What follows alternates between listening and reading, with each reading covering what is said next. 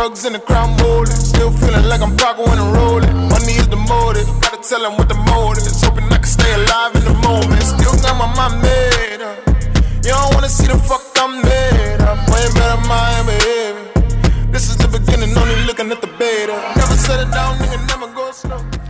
Alright, we're back once again, folks, live in Greenwood. Bonjour, shalom, and what's up? And welcome to our last episode of 2018. Ba-dum-bum-ba-dum. Yeah, peace out 2018. Hello 2019.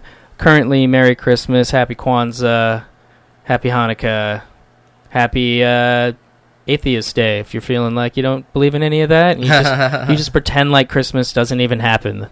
Power to you if you can do that. Also, currently winning Drummer Boy and Wham Challenge. Haven't heard either, yo. Damn, nigga. Haven't heard either. Got 2 days to go. I'm mad at you right now. Yeah. Oh, what the fuck? Yeah.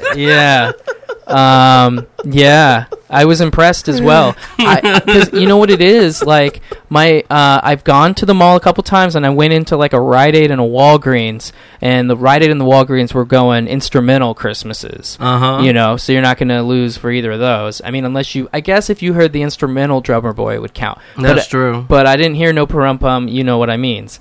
So, I skipped that, and then I was watching a lot of Christmas movies because we had them on quiet in the office in the back in the waiting area, and like none of them have either of those songs, even though a lot of them use Christmas songs in the soundtrack. That's not really in the common ones, so I didn't come across it yet, man. And so unless I do some late Christmas shopping, don't do any Christmas. Okay. Like, I got some stories. Like, first, last year, I lost a little Drummer Boy challenge pretty early. I just heard it innocuously but I lost the Wham challenge last year because my homeboy driving the bus was playing some Christmas music. Oh, wow. I was like... On the city bus? Yeah. Oh, wow. I was on the 5. I got off at 125th Street to get some Domino's.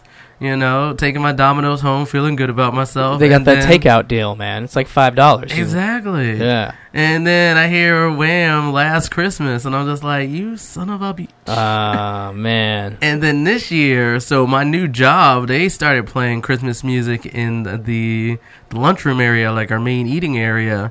And I was setting up my computer to host trivia.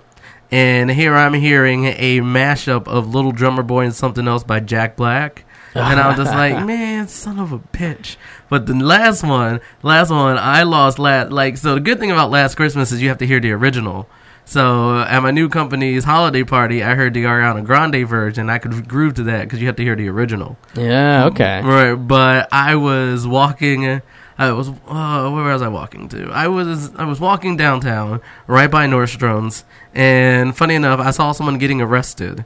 And while I saw someone getting arrested, there was Last Christmas playing on their speakers outside. And I heard it right at the very end. And I was just like, no, I love this song, but no.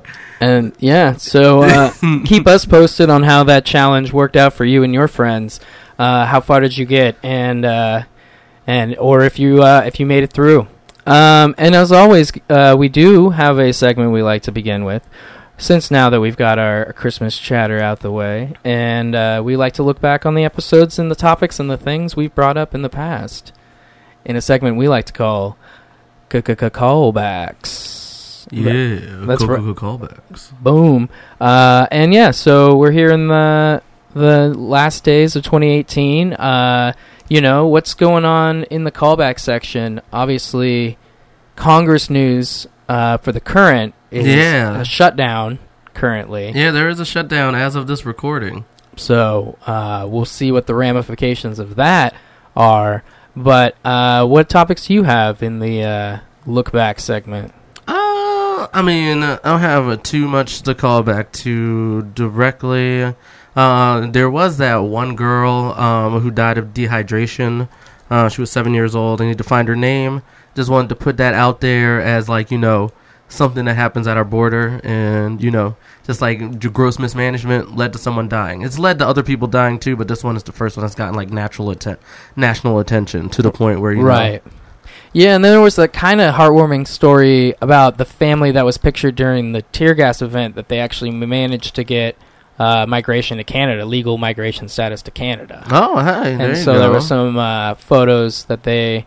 So yeah, I mean, there's mostly kind of a tragedy situation once in a while if we get them some proper asylum papers and everything goes good. We've had some happy stories, but the situation is not getting better necessarily. So it's also at the time now where weather becomes a factor in that it's much colder. So the elements, so people that are crossing at places that may not be as populated, they're going to be crossing during some of the colder weather.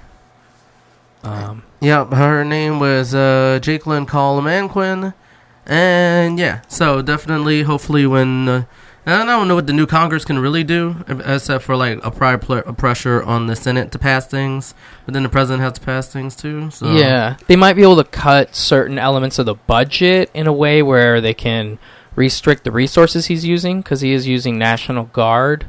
And technically Congress does control that budget. So if they made some very specific appropriations, they could probably restrict the amount of money spent using the National Guard along the border, just as kind of a statement of force removal. But yeah, I mean, clearly there needs to be a humanitarian response as opposed to a military response. I mean, that's kind of the evidence. I mean, we're basically dealing with kind of a similar situation to when like Haiti had the earthquake, because you have a bunch of people that don't really have much, and they've lost what they had, and so now they're just desperate, and like that's what we have at the border here. I mean, these are people who are desperate. They really just want a chance. So I mean, what do we do for the hurricane? We send aid, and we send medical chips, and we send experts that can come in and hopefully limit the amount of damage or restructure or whatever they have to do to kind of fix the element, So why aren't we doing that in this particular humanitarian crisis, Because there's a key difference. One was a natural disaster, and one is the total breakdown of their government. But we're framing, we know that the definition of a humanitarian crisis is people in crisis. Right. So if that's the definition, then that's what this is.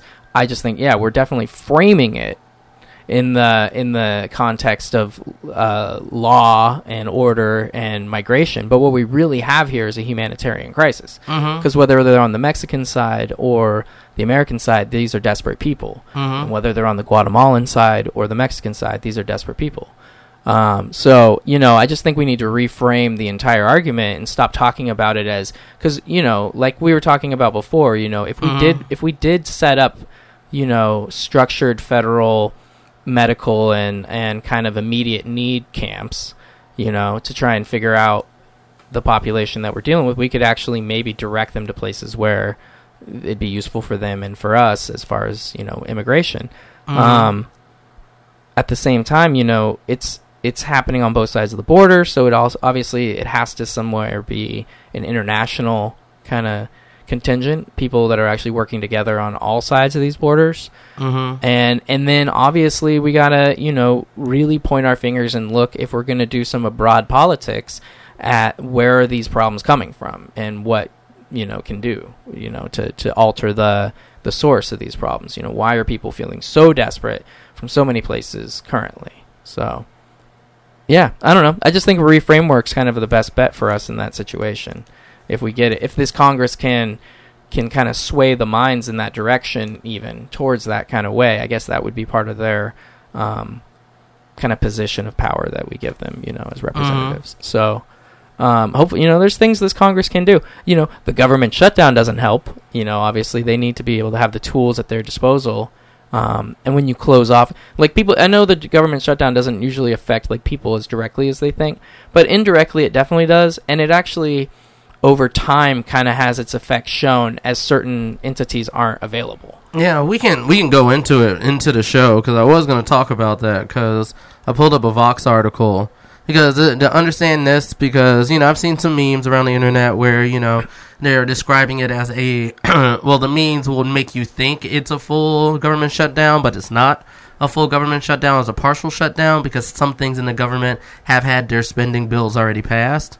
It's the things in the government that haven't had their spending bill already passed that's kind of being blocked right now. And those are things where they're either going to be closed or people are going to be working without pay. But they'll get paid once government comes back into session. So I'll go over that in a second, what the timeline is from what we know at our certain space, which is December 23rd, 2018.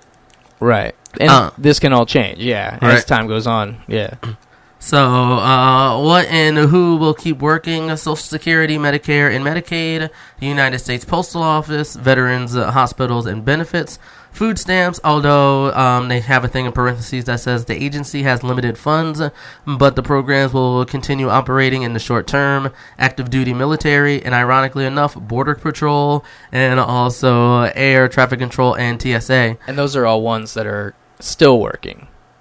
Yeah, they're still working, but right. They're still working. But funny enough, active duty military and border control are not getting paid for working. Okay. Because of the shutdown. Right. What will be closed or see limited operations? National parks, the IRS and tax refunds, State Department services. But remember, passports and visas will continue to be issued through some. Though some services could be closed, and environmental and food and drug inspections. That last one's kind of serious. We're going to have Romaine Part 3. Yeah, well, and in longer term, kind of what I was actually getting at before was that the immediate effect isn't always as direct. Like if your company isn't directly associated with a government activity, it's probably going to just remain as business as usual. And it's not going to be till down the line. Yeah, if your food's not getting inspected and you're actually eating tainted food, that's going to come down to affect you. And then, right now, availability in national parks, as that goes on, that becomes very frustrating. A lot of these things have to be kind of continually maintained. And if we don't have the budget for those people to be there and continually maintain those, there's certain things that, occur and there's breakdowns in those systems. And they're very complicated if you start thinking of the amount of acreage our national forests and parks are protecting and the number of jobs and people that are relying on those situations. So it's a big part of it too. Even though, it just sounds like Yellowstone's closed for a while. I guess, they'll have to find their own food, animals. Yeah. No, and definitely the national parks during multiple shutdowns have been something that's gotten hit hardest, because I had a friend who was a national park ranger here in Seattle for a while, and they were out of work. So definitely this was back in 2013 when Ted Cruz had his whole thing. But yeah, so it seems like it's going to have an impact down the line, of course, but probably, like you said, you won't see anything in the interim. But what I was gonna say is, from this recording, they did some talks yesterday, but those talks didn't go through, so the shutdown is being maintained. The next time they're talking will be on Thursday. So I think Thursday in this case will be a couple days after Christmas, the 27th. But you also have to remember that the shutdown could change once the new Congress is in session. So this old Congress basically has until January 3rd to come to a deal that they think would be best for them. Otherwise, the people who are there now will be out and the new blood will be in. And the important part in that is that, the Senate majority just changed to from 51 to 54. But then the House gets a Democratic majority, which some people are criticizing. Why didn't 45 just wait until they came in? So he actually had a convenient scapegoat. Right now, he just has a weird inconvenient scapegoat by blaming Chuck Schumer and Nancy Pelosi. So yeah. Yeah, it's going to be an interesting transition, if the shutdown continues over the actual handover of the keys to the next Congress. I mean, the sad thing I think will happen is that I think the more neoliberal-leaning Democrats will compromise and give him some money for the wall, Or they might even just compromise and give them the whole thing because they're saying, yeah, we wanted to give them the wall money because we cared about the people who are out of work. And in this case, because the wall is such an ineffective tool, and just like the overarching xenophobia that surrounds it, I'd rather them hold to their principles than like I would understand why they would make the other choice to compromise, but I think moralistically speaking, and for like what America's standing in the world, you should. Yeah. Plus, we did mention that the delay and possible cancellation of the IRS and your tax returns, which is interesting because that is going to come to play. Because February through April is tax return season. Yeah. So, I'm I'm interested in seeing how that's going to play out because that system's been pretty effective the last few years with pretty immediate tax returns. Most people, if your taxes aren't too complicated, if you're like a single payer or like a family, usually you can get a 15-day straight from the government return, which is like great from like back in the day when you'd mail it in and then you'd wait and then you might even get an audit report or they'll ask for an extra thing and you'll mail them that and like and it would take months sometimes. But yeah, it seems like they've kind of got that system. So to see a year where if the shutdown continues and delays that, what happens to that? Because feels like we already crossed that bridge. If we actually come back a little bit on something, yeah, that's true. The IRS one will be it'll be interesting because it'll definitely hurt the economy, I believe. Because, everyone does it's tax day sales. Oh, you got some money in your pocket? Are you going to save it? No, we love consumerism. Why don't you buy something? Right, so it's... Yeah. Yeah, right. I know, and ultimately somehow retail is the definition of the American economy. I mean, that's at least retail and, automotive. If you include that in retail because people buy cars. Oh, yeah. Yeah, it's pretty much that sector is what drives our economy. And so, yeah, you can kind of get a feel for when the money's tight and when it's loose. I mean, yeah, if there's not that's just a random time where a bunch of capital is added into the system and people are just like, we're trained to be like, people, there's memes that go around the internet all the time telling like, oh, hey, yeah, I got this money and I'm feeling fresh, I'm feeling pimply, I'm like, I'm good. 5 days later, I'm broke as shit. Yeah. Right? Yeah, like, exactly. Yeah.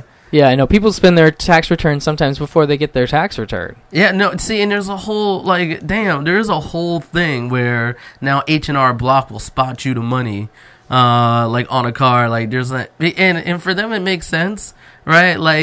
And I think they also do it where they take some of the money as an interest. So they're making money off of you preparing your taxes. And then, people are chomping at the bit. Some people are chomping at the bit because times is hard, poverty in America is a thing, right? But other people are just like, I'm gonna blow it. and it's kind of like, okay. It's tax returns are a very interesting thing. And I guess because I come from a place where I haven't, I got one last year. It was very small, and I ended up saving it. But then I saved it for, a month, and then I spent it. So, yeah. Well, so government shutdown, hopefully they get it figured out without compromising their ideals. We'll see that. Also, saying since it's in the future, Happy New Year to everybody. Hopefully you guys have a safe one if you're listening to this early, or you just had a good, safe one. 2019, we'll be writing it on checks the wrong way for a few weeks. Oh, that'll be me. That'll be me. Kind of half kidding because I'm like, who writes checks anymore? But, once in a while, just out of nostalgia, I used to write checks very recently, but now that I got an automated thing set up, I don't need to write them anymore. Yeah, so. Yeah. So you just forget the date when you're just talking to humans again. So it's like, hey, 2019. Yeah.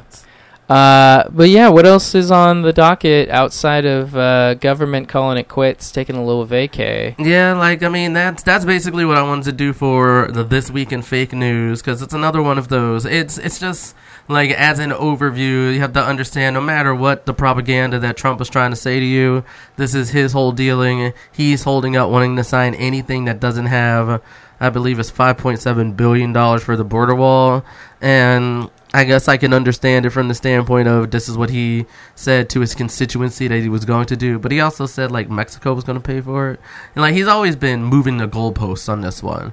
And that's Trump. Trump moved the goalposts. But this is, by moving the goalposts, like, the overall xenophobia of America has led to this. And this is the impact, and we got to tell you about those things. Yeah. And, it's only early in the situation, and we'll see in the coming days, and in the waning hours of the current Congress before the new representatives get sworn in. For sure. Which is what, on the January 3rd. January 3rd. Okay, that's what I thought. I knew it was early in January, and then because presidential's 20th, and then the Congresses are already there working when the president gets there. But yeah.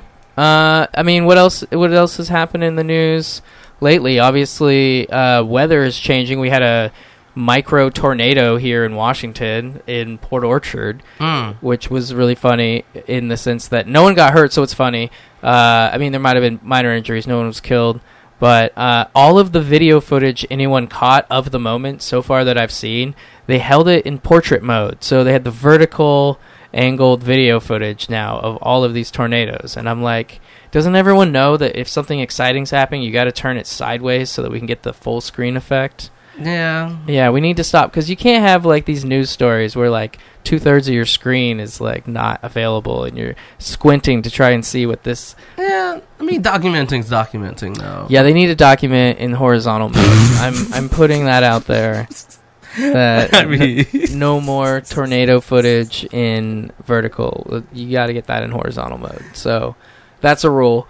But yeah, wild weather hitting because we're getting into the winter storm months. So we've had pretty windy days here in Seattle. Knocked out some power. Yeah, I keep forgetting high advisory winds is a thing we get here. Yeah, and it's dumping snow tonight in the mountains. They're gonna get several inches of snow. Big windstorm brought that in. So there you go. Congratulations, skiers and snowboarders. We'll probably get some of the wet and the wind from that situation down here. So other people in the Northeast obviously getting blanketed in snow. So yeah, we're gonna get that wild weather going into the end of the year as the usual. That makes me think, because I remember growing up back when I would watch the local news, there would always be a segment about people trying to travel during the holidays and how there was always this inevitable, my plane was snowed in. Oh, I was trying to get back home tonight. And like, part of me now goes like, y'all know this might happen. So, I mean, I get why y'all do it, but what is the point of this segment anymore? Right? Like, right. It's...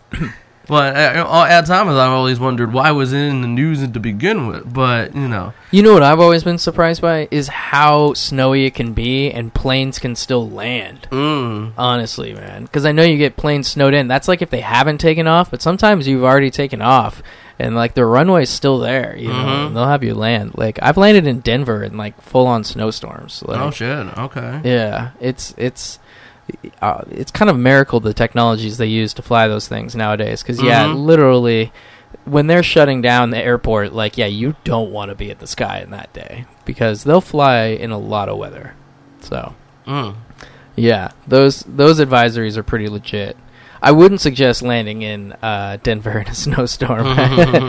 It wasn't necessarily fun. But, yeah, we are moving at the end of 2018 quickly. What else is standing in our way of enjoying the holiday season, man? No, what else is standing in our way? Our inability to like Christmas songs. That's what's standing in our way. Right. Know. Yeah. I don't know. Was there no fervor this year over the Starbucks cup? It had a pretty... I didn't hear. I think they picked something that was pretty neutral to, that couldn't get blown up by Fox News. Be like, yeah. No, what's wrong with saying, like, I did read a meme on Facebook where it was making fun of liberals by basically trying to be overtly PC, but in a way that was, like, missing the point. and thinking it is being very obtuse. I'm trying to think of a better word for it.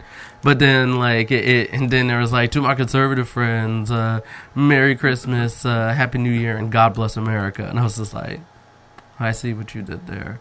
And so, yeah. Well, I can do an earlier divergence, man. If you want to. I was just going to talk about Cytonia Brown and the whole clemency thing, but I think we already did that. Did we do that? I mean, we haven't. So that's a whole situation where you had a woman who was abused and for years was basically, a prostitute, pimped out, however you want to kind of skirt around that issue. Ever since she was like 13 years old. And eventually got into a position where she was able to get a gun, as I understand it, and utilized it to kill the person who had, in her mindset, been enslaving her for all those years. And she was sentenced to 51 years in jail. And a lot of people consider it self-defense and consider that she was under duress in a situation where she was not allowed to make her own decisions and lead her own life, that she had every right to separate herself from such a violent person in the way that she did. And so fast forward to the 2017 2018, and you have the public really kind of becoming vocal in this particular case. So if you want to take it from there, I suppose. No worries. Basically, right now at this one article that I'm reading, that she has her advocates, her celebrity advocates, including Meek Mill and Kim Kardashian, and they're pushing Governor Haslam to grant her clemency. But last week, the lead detective in the case wrote a letter to Haslam stating the accurate. According to WRKN, Detective Charles Robinson claimed Brown has inconsistencies in her story. And a bit of their statement goes, at the beginning of the investigation, I considered the possibility that Cytonia Brown was justified in killing Johnny Allen. At the conclusion of the investigation, my findings were that she was not justified in killing Mr. Allen, and her only motivation for the murder was robbery. So that's a very interesting statement. Yeah. Right? Like, the past abuses didn't factor in, like, all of that. Like, it feels like that's just seeing a tree in the forest of things that happen. Right? Like, yeah. So. Yeah. And I mean, the only thing I can read into that I would, like, twist anyway is that I can see that she definitely, I see he's trying to instill the idea that did she have other options outside of killing him? That's basically what he's trying to elicit. So, if you feel like someone psychologically and emotionally can be in a position where they're not able to separate, or there's physical restraint that prevents them from leaving, there are, then the situation is justified. And he's kind of stating in a back way that she murdered somebody for robbery, and basically making the choice of the murdering in his mind isn't justified. So that I understand, just in the sense of, like, that's what they're trying to say is, you shouldn't kill people. But what we're now all trying to talk about in the conversation is, what is the circumstances of a justified killing? And can emotional and physical enslavement be one of them? And if you characterize this case in that light, as opposed to the light he's carrying it out in, which is a murder for robbery, I would assume money, but I don't know. Or, in the case that we're saying, that this is essentially a self-defense act. For sure. Of preventing continual enslavement. So, yeah, that's that the case itself would have to be framed, or the clemency would be framed in that manner, and then you would probably just let her go. So, I think what he's doing there is trying to cling to the idea that the motivation of murder is where the error is, and so her motivation for murder was this, therefore she's a criminal. that's what they have to change in the mind of the law, is that's not the actual situation. So yeah, that's interesting, and I can see it from the amount of information I've been given, being as a case in the media that I've gotten details from in that sense.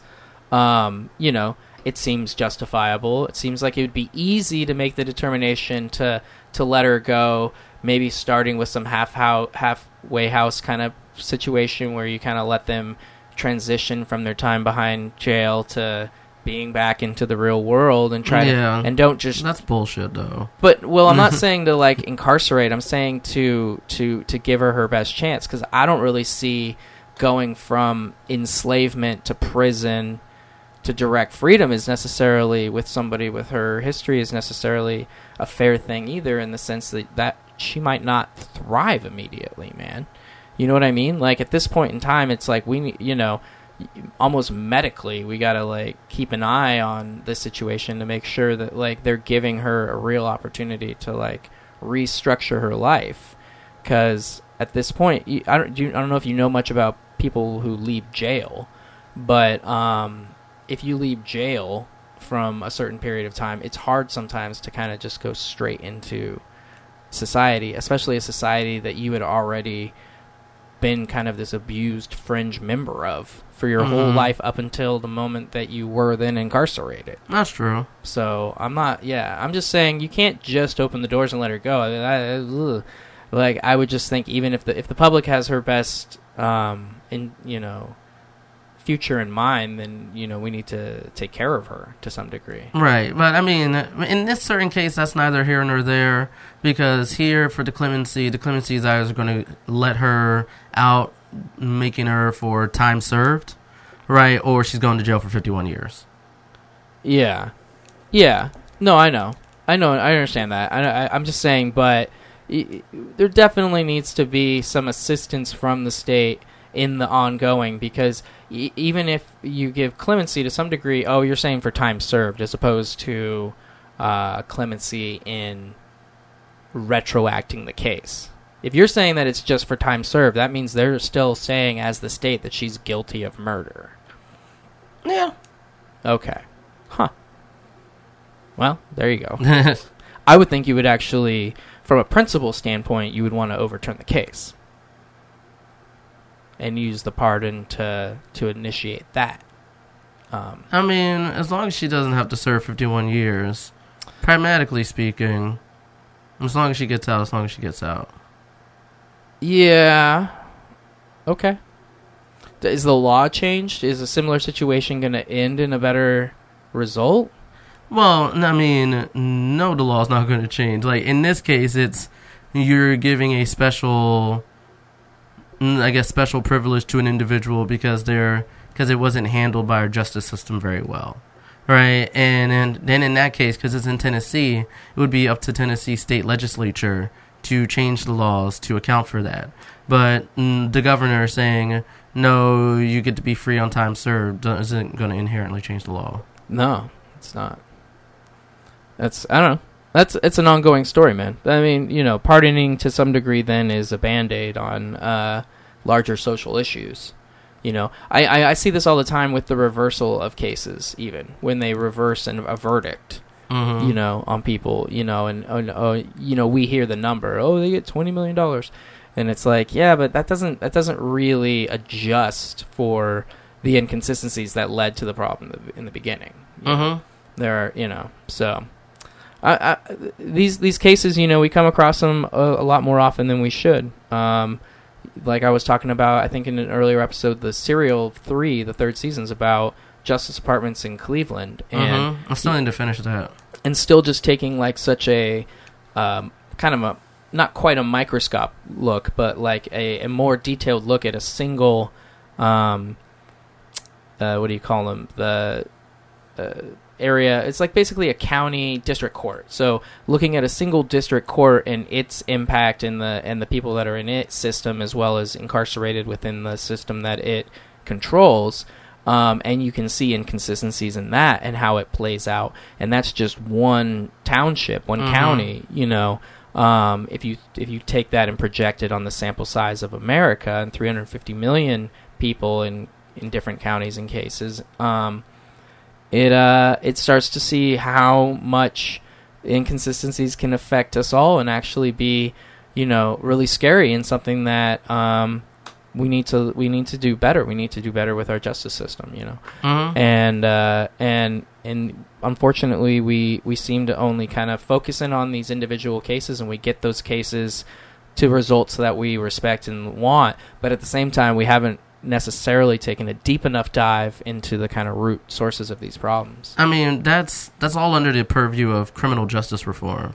So when we've talked about, changing the attorneys generals of different places through Sean King's Justice PAC and things of that nature. So there's activist groups and everything out there doing their best to change the system, but changing the system is slow. And so it's not going to change overnight, but there's definitely effort being made to change the system. This is just like one of those, this is when you've gotten to the finish line and then you see the outcome isn't what you think it should be. And because there's a way to rectify it in that short term, you go for that reason to rectify it. But that can happen concurrently while still saying, hey, when your next thing is in session, our criminal justice reform people will talk to their representatives in their state legislature and in their, local legislatures, and finally our national legislature, and say, hey, these are the policies we want to put forth in order to make that change. Yeah, right. Well, and it definitely happens slow.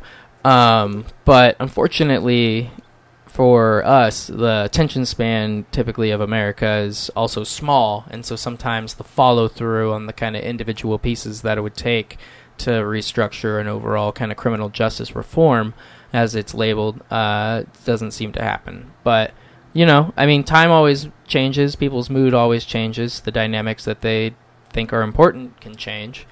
And so hopefully that does become a focus of, like you're saying, more localized communities. I mean, I would hope you, the listener, listens to this so you have a bit of a roadmap of what to look into and what to go to and what to add to your political platform and say, this is what I'm going to try to put my time and effort into affecting change on. You're going to see it worded in, you're going to see local public safety meetings. A public safety meeting is usually a conversation with your local law enforcement, with certain people that are the more vocal or representative of your government meeting at some local place with the law enforcement and talking about direction. A lot of those meetings have a lot to do with smaller communities and how those smaller communities look at policing. And if you go up from that and you go to county meetings and different county-related councils and things, you'll see how public sheriffs are designated power, and you can see that. You can also see how monies are appropriated to court systems and the jail systems, and what types of law, like legal aid, is available to those people, and you can then try and help out those situations. A lot of times representation is one of the biggest kind of failures of our law enforcement and our criminal justice system, is they don't have access to real representation, because yes, they're given a name and they're giving a representation that might show up for the 15-minute arraignment, but they're not getting actual representation in the way attorneys actually work when they try to find out who you are and what they can do for you and what they need to do to represent you best and what your best interests are, and how to take the case and how the case actually evolved, how the case is on paper versus how the case actually happened. What are the facts? What are the pieces? They oftentimes are assigned so many cases that they're not given more time than you get on a not public Facebook profile. You know what I mean? You probably get more information from a... Mikkel, I think part of your political platform should be criminal justice reform. Because in criminal justice reform, definitely the workload of public defenders is something that wants to be addressed. Right. Well, I'm just saying whether or not it's in that designation. I'm talking about how you were saying that the listeners could actually impart that, is you can find out what law offices and agencies are assigned as public defenders in your area, find out what the staffing is and talk to those people about their staff load, and then use that when you go to those public safety meetings and when you go to those town hall meetings as fodder for where the change can actually occur. I'm not just describing problems, Chaz. I'm telling you why I think there are ways we can do something about it and where those places are. And those are those places. You know, there's actual lawyers who are assigned these cases. They'll tell you it's legal for them to say, I've got 141 cases. So, you know, it's something available to all of us that we, you know, and if it's not that direction, if you're not going on the representation side, look into jail reform. Look into how juveniles are shipped around in your state and your county, and find out if they're being protected and represented correctly. Look at how, you know, the arrest record and how is policing being conducted in your area. Is there inherent racism in the way that they pull over people and profile and whatnot? Can you make a statement? Are you in an area or a community that traditionally hasn't had that be a dialogue that they have in public safety meetings? Maybe even if the demographics are leaning to like a more minority or a less minority situation, maybe your voice in your discussion in those meetings, in those public spaces, can make that conversation change. You know, and those type of policing habits and those type of you know, bad representation situations can start to adjust.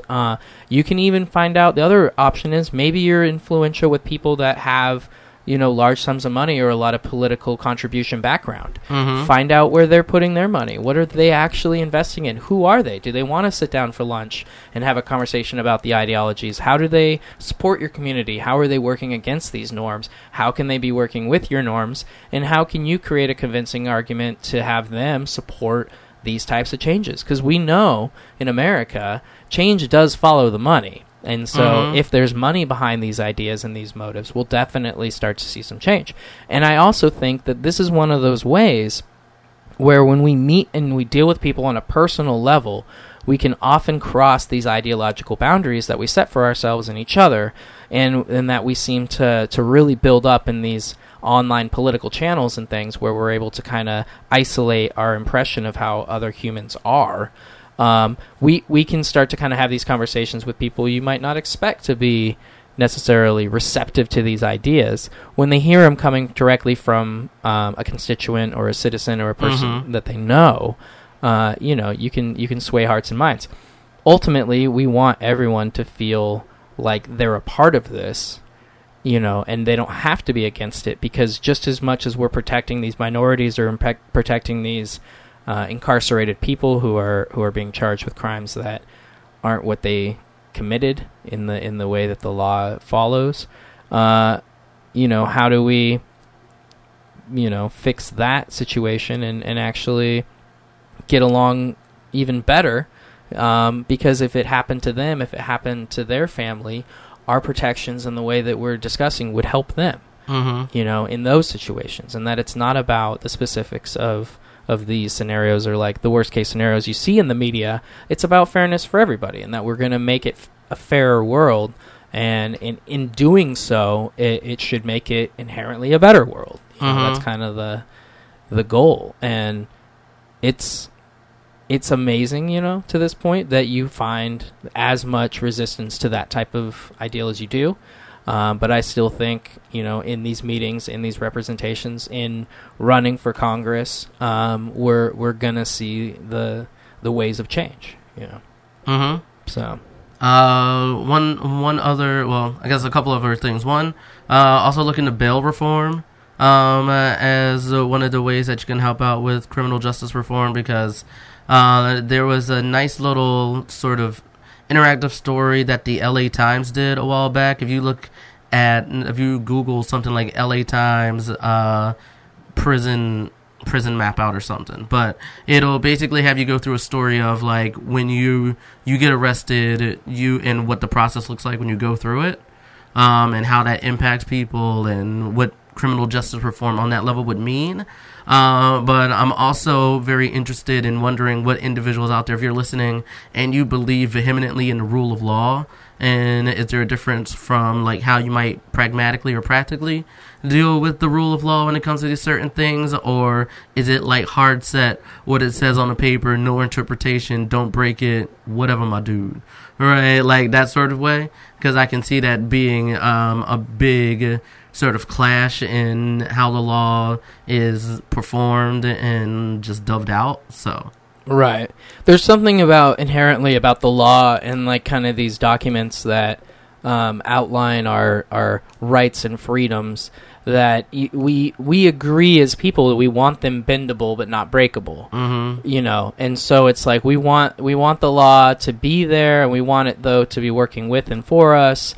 And then we don't want it to be broken because then you have anarchy and the system might collapse from that. So it's this bendability factor that we want. And it's kind of when we see the law not being bent, when it's not being allowed to flow in a way that makes for our current societies and social norms to accept, then we get frustrated. Because it's like, you know, inherently no one's trying to break the law. Like, we're all trying to follow what we understand to be the general idea of the law.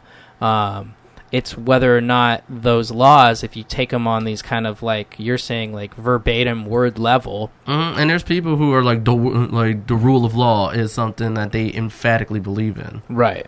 And you know, and to some degree, I guess I do as well, or we can as well, as long as we are able to influence the way the law is interpreted and actually instructed in resulting like ways, so arrests and court procedures and all those things go in line with how we feel, then that the law itself is fine. It's whether or not we can work with it, because if they're taking some of these, I mean, and then there's ridiculous laws, and then we're just looking at the rule of law itself is just full of ridiculous ones already.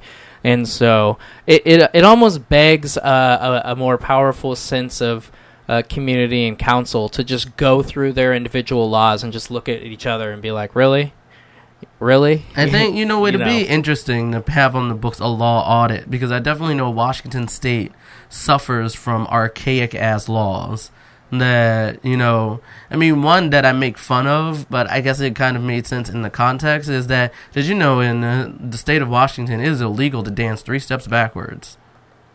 Oh, wow, because you're like, then you're interrupting someone else's. You're not giving the other person enough, like, room to adjust for you, so now you can step or harm somebody, or, wow, yeah, that's such a very interesting Yeah, but, like, that's what it boils down to, is, like, it doesn't, it matters what laws are on the books, but it also matters what laws law enforcement is prioritizing and, enforcing. Right. So yeah, it's the enforcement that leads to, the arrest. And so, like, from the beginning, like, what are you enforcing? Like, I was in a conversation earlier where, when you look at a closure rate of something, and because a lot of people like the FBI statistics, and closure rates for things like murders is 64%, closure rates for robberies, 11%.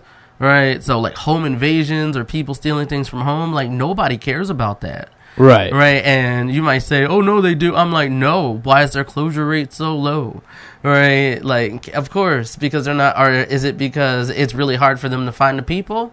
Is it because they're not putting enough bodies on it? Is there something I didn't mention here, not to make false dichotomies? Right, but the 11% means something in that case, and other smaller, domicile, neighborhoody type crimes also seem to have low rates too. But you can look at those conclusions. The FBI data is out there, and just in case, just if you want to know what closure is, closure basically, like, there's 2 types of closure. The main one that I remember is arrest closure, where it doesn't even really matter if the person did the thing or not, like for real, like what the truth is, like what they write down on paper is like, if we charged you with this thing and then we sent you into prosecution, it gets closed. Like, that's a closure for them, right? And then people use that to say that that means that percentage of people are performing those actions. And I'm just like, no, you can't possibly know that, because that doesn't tell the truth. That just says what they think. And as we just mentioned earlier, there's people's cases that get turned back over and everything of that sort. So yeah. Well, in my always diversion sidestep style. I'll interrupt this whole intense discussion about where our law is falling short, and I want to talk about comedy specials. Oh, snap. And comedy albums, and kind of their effect and their timeline when they kind of occurred, because there's certain ones I want to bring up. We can talk about just some of them that we've seen recently or ones you like as well. But just kind of in the element of, we'll preface it with you and I went and attended a comedy special taping. Oh, yeah. With Ron Funches here in Seattle at the Neptune Theater. And that is set to be premiering on January 24th on Comedy Central at 11 p.m. Oh, snap. So we're going to see it. It's now been titled Giggle Fit because Ron Funches is known to be a giggler, and he got fit. So the title works. It fits.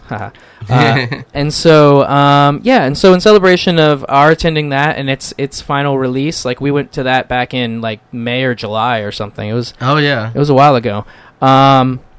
I want to celebrate the form of the comedy special and also kind of its previous form, the comedy album, as through our kind of more recent history and its effect in those things. So, is there any what comedy album stands out to you? Like, if you think of a comedy album either from your childhood or like lately, or a show you've seen, what one stands out to you as like one you remember? Like, yeah, I was gonna say comedy albums. I think I'm a little too young for that. But comedy specials, the granddaddy of them all from my childhood is Delirious from Eddie Murphy. Eddie Murphy, right? Like that's the comedy special that people still quote today. Right. I can't quote anything from it off the top of my head, but I remember it was impactful. And then earlier than that, Richard Pryor, he did his comedy specials, were pretty impactful as well too. So of those two, Eddie Murphy, his also famous for the zipper jacket. Mm-hmm. Yeah, he had like the zipper jacket on, bright red, leather, and yeah, it's a very energetic. It's a very energetic comedy show. Mm-hmm. Like from the get, he is just full of energy and just it's very funny. And that was probably the very first comedy special I knew of as a comedy special. I've probably seen some clips of some other ones, but that was the first time I watched one, and I liked it. And I'm sure I didn't know half of the jokes, but I knew that it was Eddie Murphy, and I knew that he was hilarious, and I knew that I liked him in all of the Beverly Hills Cop movies, and I think I saw it just before I was able to see any of those movies. But yeah, no, I remember that being a very it was hilarious. It was one of the funniest comedy specials of all time. And then Richard Pryor recorded one at what is now kind of the seminal stand-up club, the Comedy Store in L.A. Pryor recorded live on the Sunset Strip, and he recorded it at the Comedy Store, and it was recorded, I think, in the main room. It was probably in the main room, but yeah, it was kind of the first recording in a club in that kind of modern era. And that's very impactful because that space now is having this like resurgence. It's fed a lot by the podcast kind of medium that's brought a lot of comedians into people's hearts and minds via these podcasts that now they're going out to clubs to support them in their original medium and in the medium that they pay for, because they're not, unless you're ordering these Squarespace and your Blue Aprons, most of the podcasts are free to everybody. So there's a resurgence, and so yeah, people like Joe Rogan and different podcaster Bill Burr are headlining shows at the Comedy Store now, where he recorded that. Nice. Other top specials. I mean, you had in the late '90s, early 2000s, Mitch Hedberg was a very good deliverer of one-liners. And he has several comedy albums that have gone around the internet 8 million times by now. He'll always be remembered for Ducks Eat for Free at Subway and Escalators Are Never Broken, They Just Become Stairs. which were two of his funnier observations. And, he was following in the footsteps of some other one-liner people, and so he gets compared to, like, the styles that they did. But, it's still one of the most quotable albums of all time, is the one where he's live in a club with a guy playing bass. And then every time he says a joke, if he doesn't think there's enough laugh, he tells the bassist, he's like, yeah, pick up the bass. It's like there's no reason. And then, and then Netflix, of course, came in like a juggernaut. And, there's good ones, there's bad ones. There's so many now. I mean, I'm glad they're paying comedians. That's a big thing. But some of the people that definitely have risen from the ranks in comedy come now from doing their Netflix specials. Some of them become more problematic. Aziz definitely rose to fame with a couple Netflix specials. Louis C.K. had several very influential specials. And our history's varied. I think if you interviewed people 15, 20 years ago, people would tell you one of their idols was Bill Cosby. So we're not going to be hearing that anymore. Oh, yeah. In the pantheon of comedy, but definitely delivered some of the most, like, quotable albums of the day. And if you knew people that didn't know much about comedy and definitely didn't know much about black people in comedy, they somehow would still end up having a Bill Cosby album back in the day. It was pretty pervasive as far as the album movement of that time.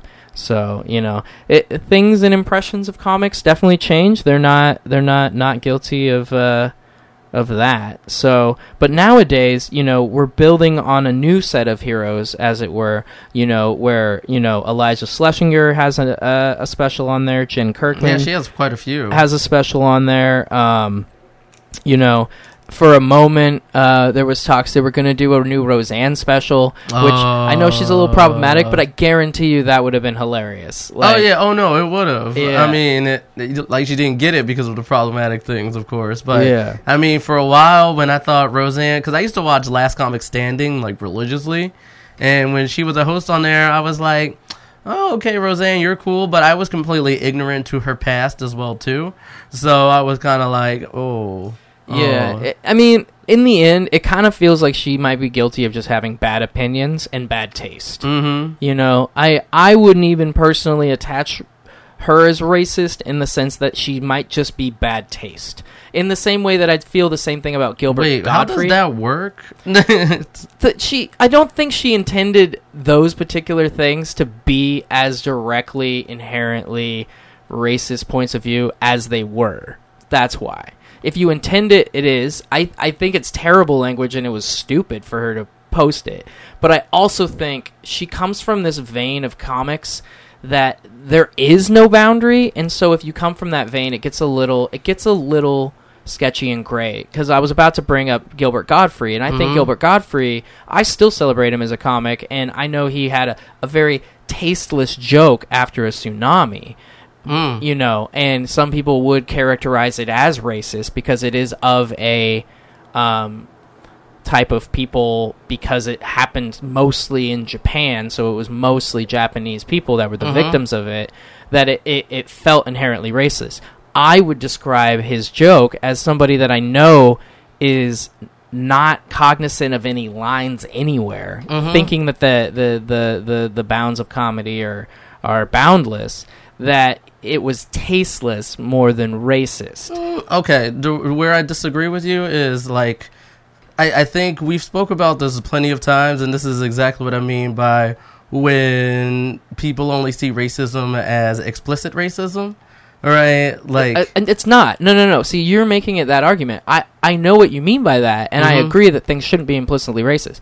But I think you're disagreeing with there's a tenet of comedy. There's literally a tenet of comedy that makes it to where censorship it impedes on, like, the ability to look at anything and everything from a different point of view. So from that point of view, you almost have to be able to sometimes make people uncomfortable. You can make people uncomfortable, but that doesn't mean it can't. I think it can both be a misstep, but also racist. Okay. And I mean, we'll agree to disagree. And I will never agree to that. And here's why. I'll agree to that in common speech. I'll agree to that in public speech. I'll agree to that to anyone who's not a declared actual comedian that we know is a boundary pushing. At that point, I'm going to say, well, what did he say and how did he say it? When did he say it? And if it has even an inherent ability where if you were able to step outside and it's funny, then it's fair. Because that's the rule of the game. There are no other rules. There are no... Talk to Mel Brooks, and he'll tell you the same angle from being a man who was Jewish, who was persecuted for it, who was almost blacklisted, who was, at the time during the McCarthy era, and all those things, and he'll tell you the same thing. If you talk to certain black comics that, have come up in the era when, their comedy specials were, okay, BET wants to do one, but that was it. It wasn't like Comedy Central was doling out money to a lot of black comics at one point in time, And so they'll still tell you that, the definition of how you use it and whether it was funny and if censorship comes into the conversation. It's problematic in my sense for more Roseanne than Gilbert, because I know Gilbert meant it literally as a joke. And Roseanne was also trying to make an outside political point. So in a way, it was more of a political tweet than it was a joke. And that's why I would inherently be more upset about that one than I would be personally about Gilbert, because I think Gilbert's literally, by definition for society, is a bad joke. And I think that's needs to be structurally and linguistically separate from racism. I mean, people can find racism funny, but that doesn't mean that won't make us think less of you.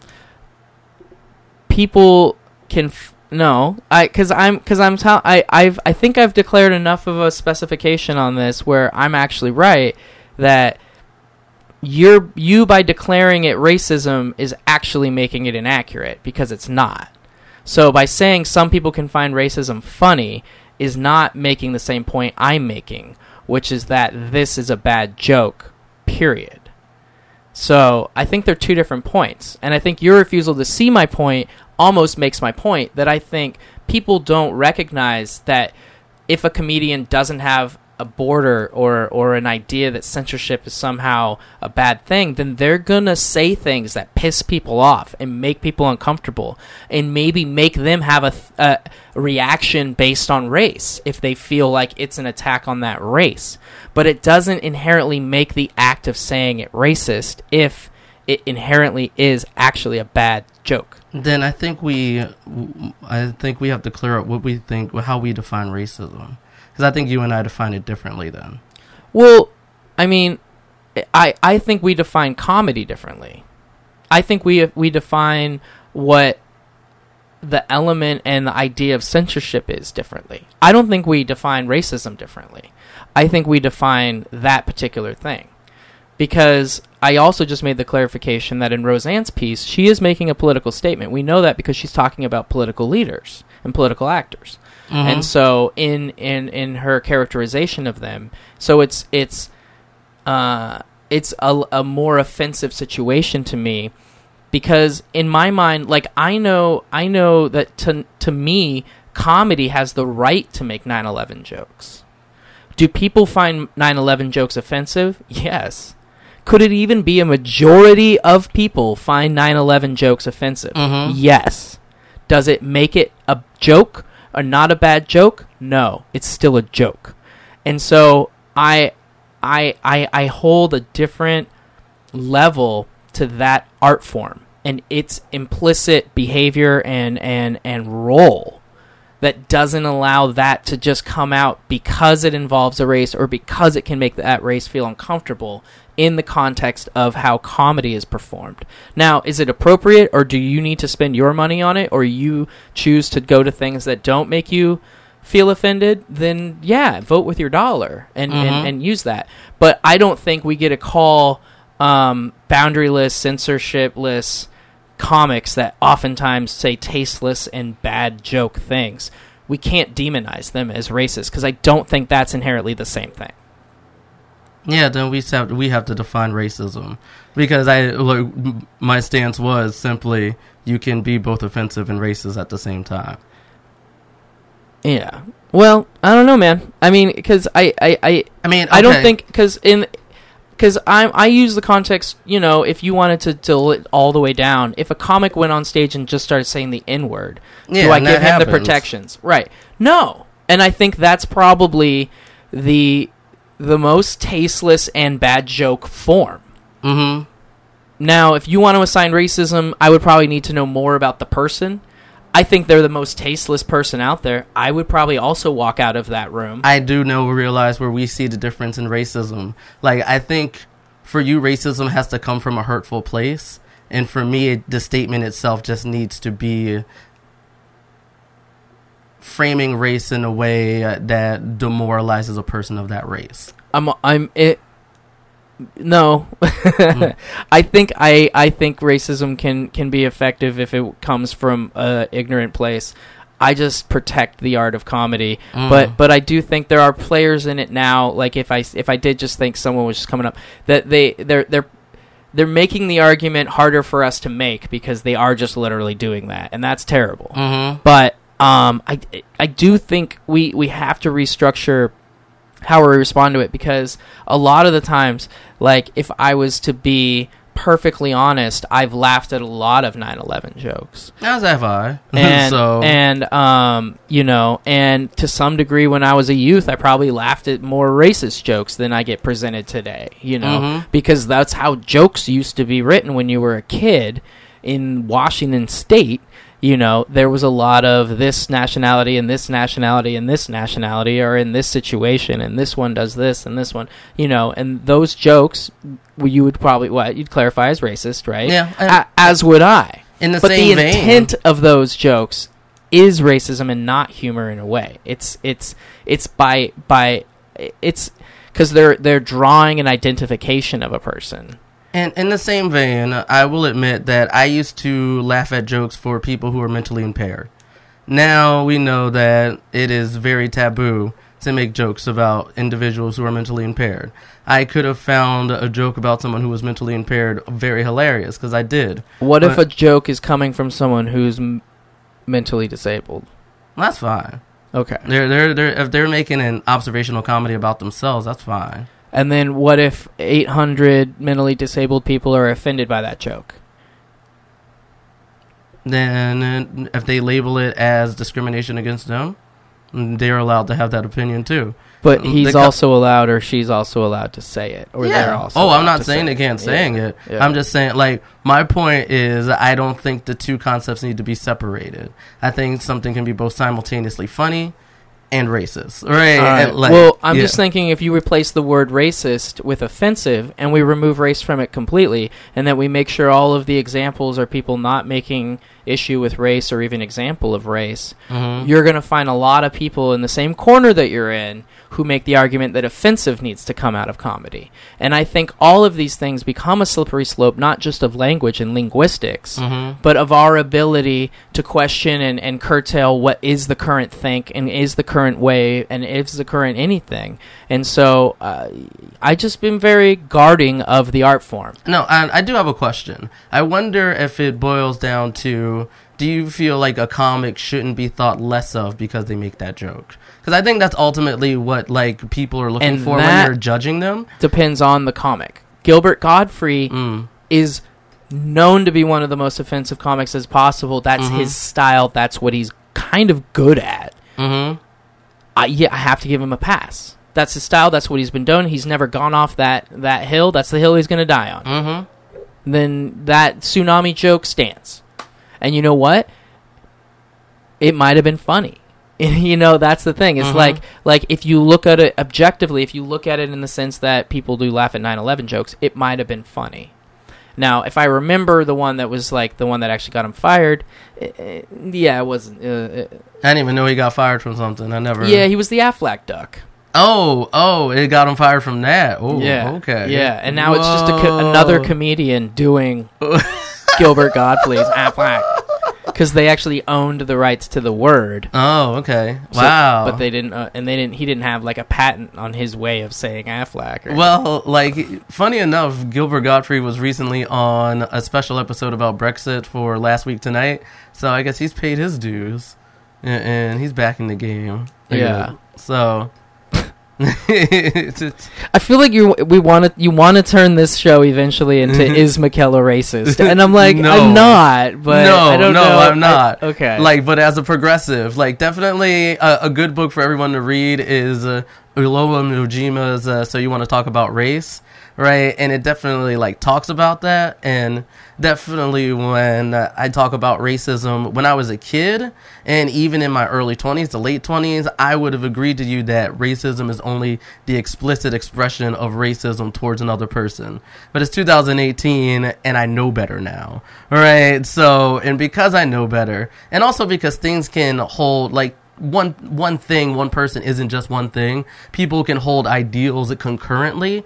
Ultimately, and based on, like, anecdotally on my experience, whenever the idea of racism comes up, it's not less about the person saying, let's stop being racist. It feels like it comes from a place of, it hurts me when you call me racist. Can we please not do that so I don't hurt? Right? And I was like, that doesn't really bring in the impact that racism has and the reason why it gets brought up, and even why, like, even at times we're saying it's just it can be a joke, but let's not use the fact that it's a joke to lessen its impact. And that's why I say, like, yes, you can. I'm not going to say you can't say what you want to say. I mean, I don't want to always be devil's advocate, but there's a rebuttal to that. That by not accepting it as a joke, you're not allowing it to be a joke. That you're not supposed to take jokes like that. That you're. Why are you? You know, that's that. You know, it's a different framework of the idea of comedy and joke. I don't laugh at every joke I hear. I actually don't laugh at most jokes I hear. Oh yeah, I only laugh at the jokes that I find funny, and that's the best part about laughter, is that it's a spontaneous reaction to something. But the question, like, I think the question isn't that you find it funny or that I would find it funny. It's the reasons why we find particular things funny, and what that means overall from the culture that it comes from and what it represents. I mean, I can often find something funny just by delivery. It may not even be the concept of the joke. Someone could say it in a funny way. I mean, have you ever heard the ramblings of, like, what we label as crazy people? And they'll say very inappropriate, and it's inherently funny sometimes, because it'll often come in a place where no one is going to be, like, issuing those words in that way. Now, can it also be scary, and can it also be bad? And, like, in the way, it depends on how they deliver it, when they deliver it, you know. But sometimes when it's that kind of, like, that, like, raving madness where they just say it out loud, just spontaneously, and it's not even, like, necessarily directed at any person in their public sphere, and it happens in, like, a Target, you know, like you're waiting in line at Target, and, like, you're just about to get checked out by Janet, and some guy just, like, screams out some obscenities and says something really crazy and walks away. Like, there is a moment of, like, whoa, and in some situations in that public moment, there's, like, a public release of some laughter when they walk away, because everyone's like, that was crazy, like, whoa, what is that? You know, oh, okay, and you go about your day, you know, because we find some of the most offensive and sad and inherently bad things funny, and I don't necessarily think it's because we're all bad people, or that inherently by knowing why we think that's funny we're bad people, or that we have to feel like we're good or bad people in order to not and find things funny. It has nothing to do with being good or bad people. And I got there, so you don't have to tell me that. I would say that there's a reason, you know, to that public sentiment and that public connection of you know, I mean, you can dull it down in a different way, and it's separate from the racial conversation, but, you know, America's funniest videos and all that back in the day was people getting hurt half the time, and everyone just laughs, you know. Schadenfreude. Yeah, so, I mean, we've been dealing with what is the line of funny for our entire existence, and I'm just of the camp that I just stopped drawing a line for it. Just for it, you know. If it ends up, like, influencing politics and changing minds in a way that, like, is, like, negative for people that I care about, and things that are happening to people that are, you know, not represented correctly, and now this makes it worse, then that's a whole different conversation and thing. But as long as it's just a joke that was supposed to and intend to inflict the spontaneous reaction of laughter, then I'm typically okay with it, and often don't find it funny. But I'm typically okay with it as language. Yeah, I'm trying to remember, because there's this one thing a friend posted about a joke a comedian made, and then he got taken out of the what was it? Like, he was doing a comedy show, and I've definitely seen the things on where comedians feel like it's unsafe to go to colleges anymore because of that.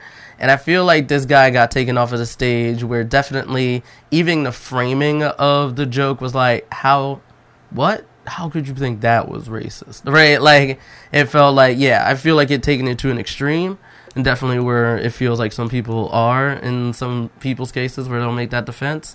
Because I can't remember their name. I think it was a Canadian, comedian, but I'll try to remember it and call it back. But it definitely was one of those cases where I was like, okay, this is taking that shit too far.